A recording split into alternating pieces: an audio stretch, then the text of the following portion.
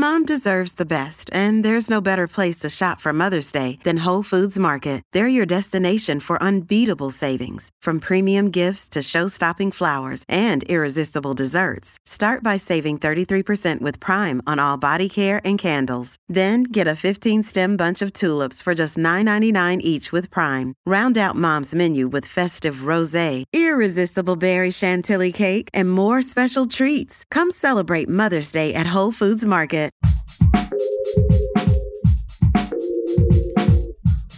What if you could become a better person, not by working harder, but by taking one small step a day?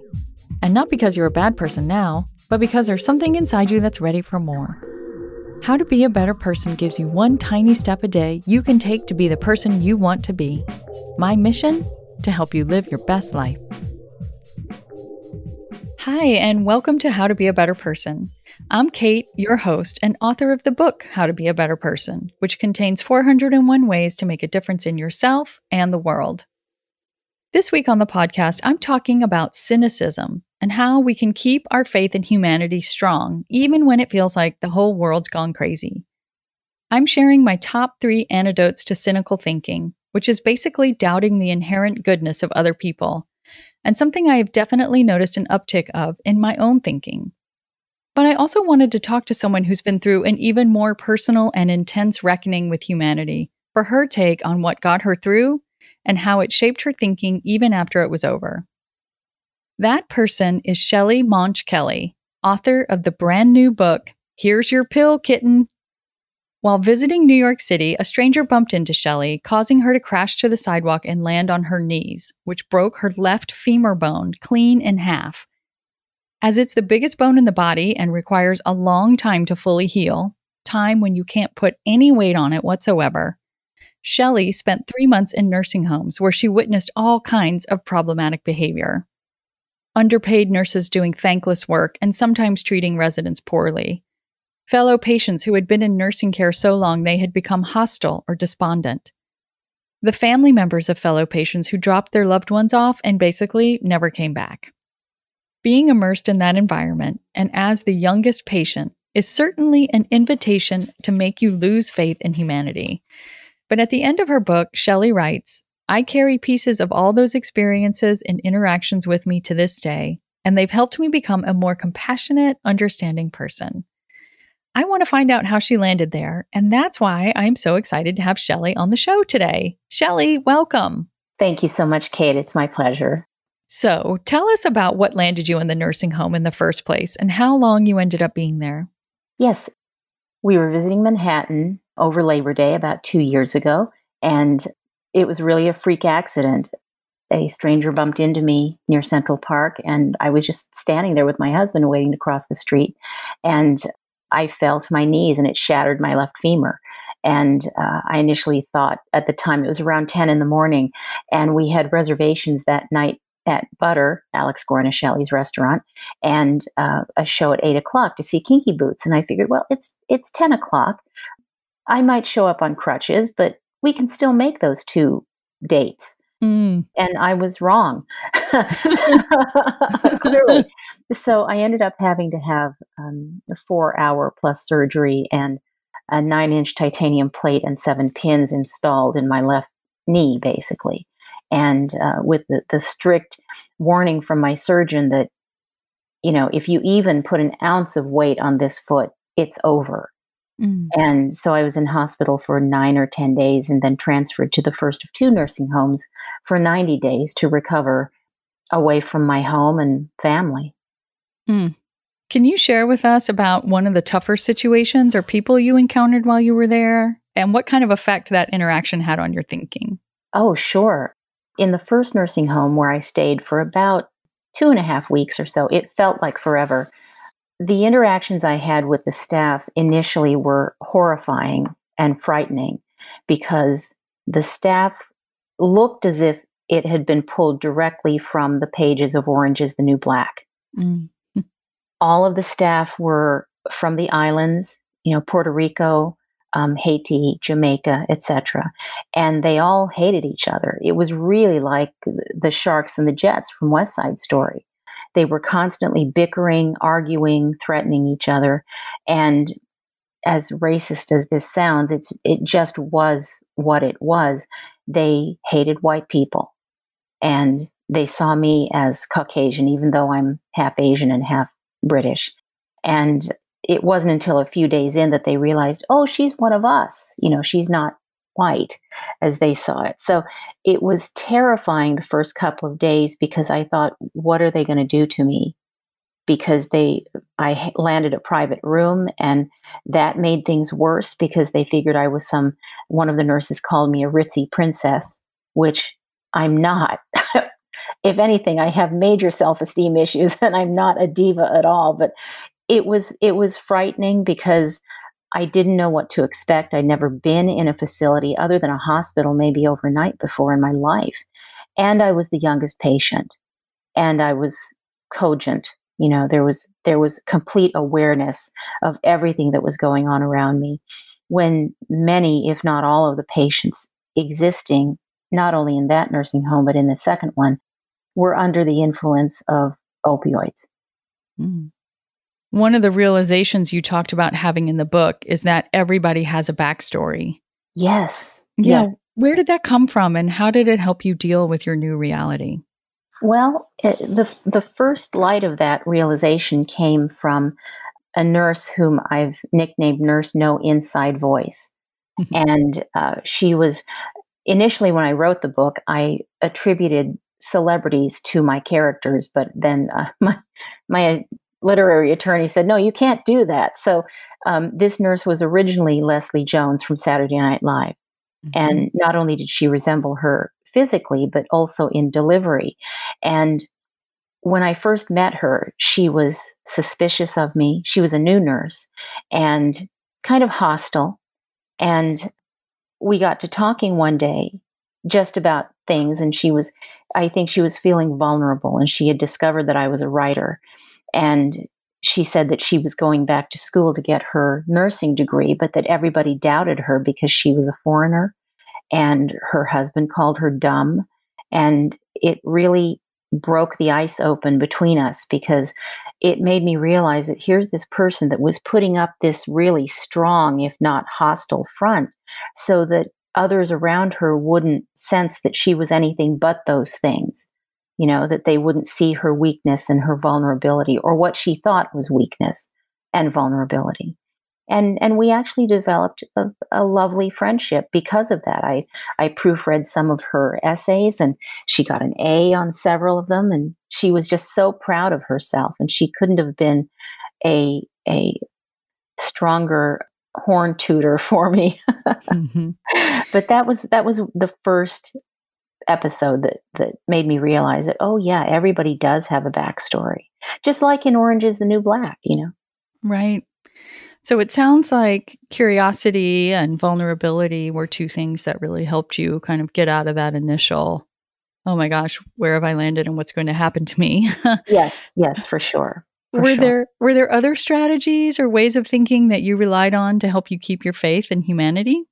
Just to be as humble as I could, especially since I couldn't do anything for myself except pick up the phone and call someone, or buzz the emergency button. I was immobile.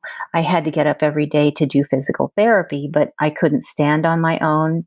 When in the first nursing home, I needed 3 physical therapists to help get me out of bed, onto a walker, and then pivoting onto a wheelchair. And that was more humbling than anything I can imagine. I might as well be paralyzed at that point. Mm. For anyone who's listening who might be struggling with feeling like people suck right about now, what's a practical takeaway you have for them? It's very easy, especially in these insane times, and you keep hearing the word unprecedented, but these times truly are unprecedented in all our lifetimes. There's a very definite tendency, and I find this in myself every day, and having to fight this, that people are awful. How can they feel the way they do? Why can't I make them see things the way I do regarding politics or health or whatever it is? And certainly everyone does have the right to their own opinions, but to be closed off is one of the worst things that anyone can do. is not to hear other people's opinions, which doesn't mean that you have to give up your own to accept other people's opinions. And so, I plea with everyone to have at least an open mind, but to also use common sense and do your homework. Again, whether it's in regards to politics or life decisions, that type of thing. And don't just listen to what you see on TV or hear in the news or hear from 8 friends, but not 2 others. So I think with as brittle a world as we have right now, it's important to pull back a little bit and look at situations as objectively as you can and rule with your head as opposed to your heart.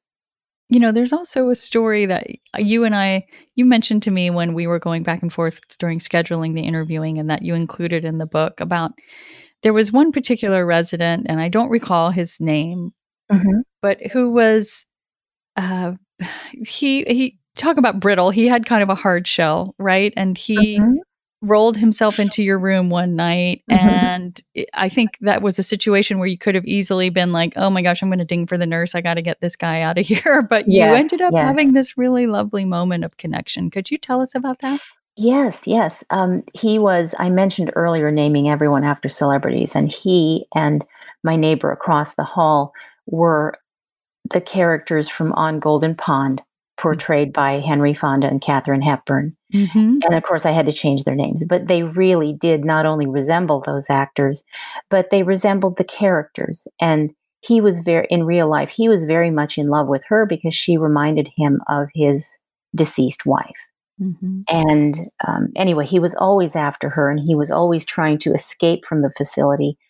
6 or 7 times a day, the exit alarm would go off because he'd roll down to the end of the hall and try to open the doors. And one night, I wanted to get him out of Ethel's hair. She was the neighbor. And she would always grab him, his wheelchair, and wheel him away from the exit doors and push him back to his room. The whole time, just knocking him. Stop trying to get out of here. You're being an old fool, that type of thing. But you could tell she really cared for him. And one evening I thought, well, she's had enough. She's trying to get some sleep.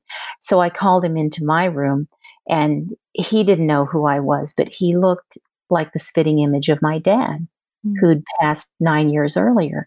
And so I had a very soft heart for him, and I talked to him, and he did have a bit of dementia, but he did reach out to hold my hands. He almost broke them. He was very strong. But after that night, he would roll into my room every day or so and mutter a little bit, and he'd hold my hand, and I'd talk to him a little bit, and sometimes he'd fall asleep in his wheelchair. But he was just a very, very dear person. And not only did he remind me of my dad, but everyone in the facility just loved him. And it was a very touching experience. Because I'd been told by others, if he ever rolls into your room or anybody enters your room without your permission, just kick them out or call us, because that's not allowed. They need permission. But with some residents, they don't have the capacity to understand that, no, this is verboten. They just roll in wherever they roll in, and that's it. Right. Such a nice moment of connection. Yes, absolutely. So for folks who want to connect with you or who are interested in reading your book, how do they find you? 2 different ways. Actually, the book website is its title. It's all one word, here'syourpillkitten.com. And my regular writer's website is www.smkwriter.com. Wonderful. Thanks so much for being here, Shelley. Thank you, Kate. I really appreciate the opportunity. Hi, this is Kate here with your tiny assignment, which is really simple this week. And that is to think about somebody whom you're feeling cynical about and just try to imagine what their backstory is. You could get curious and actually ask them if that's the kind of relationship you have, or you could do some research if it's somebody well known, or you could just imagine it. But doing so will help you stay curious, and it'll help you have some empathy. And if you're feeling stressed about the election, head to therapistpreferred.com/election to enter to win the Election Survival Kit, a combination of 3 premium, organic, THC-free CBD products, or one of 4 runner-up prizes, all designed to take the edge off your stress. You've got until tomorrow, Thursday the 29th at 11:59 p.m. ET to enter, so go now. That's therapistpreferred.com/election. Good luck. Thanks for listening to How to Be a Better Person. Our theme song is Left for Deadish by Junior85. The podcast is mixed by Sound Advice Strategies. If you liked what you heard in this episode, share it with someone you think would like it too. Your voice matters. Also, How to Be a Better Person has an official newsletter that sends the past 7 episodes, a sneak peek of the week ahead, and one well-chosen meme to your inbox every Saturday morning. Sign up at beabetterpersonpodcast.com and click on Get Podcast News. I also love to hear from listeners. I love it. Send me an email by clicking on the Contact Kate button at beabetterpersonpodcast.com, tweet me at KateHan, KateHan, or find me on Instagram at Kate Hanley Author. I look forward to connecting with you.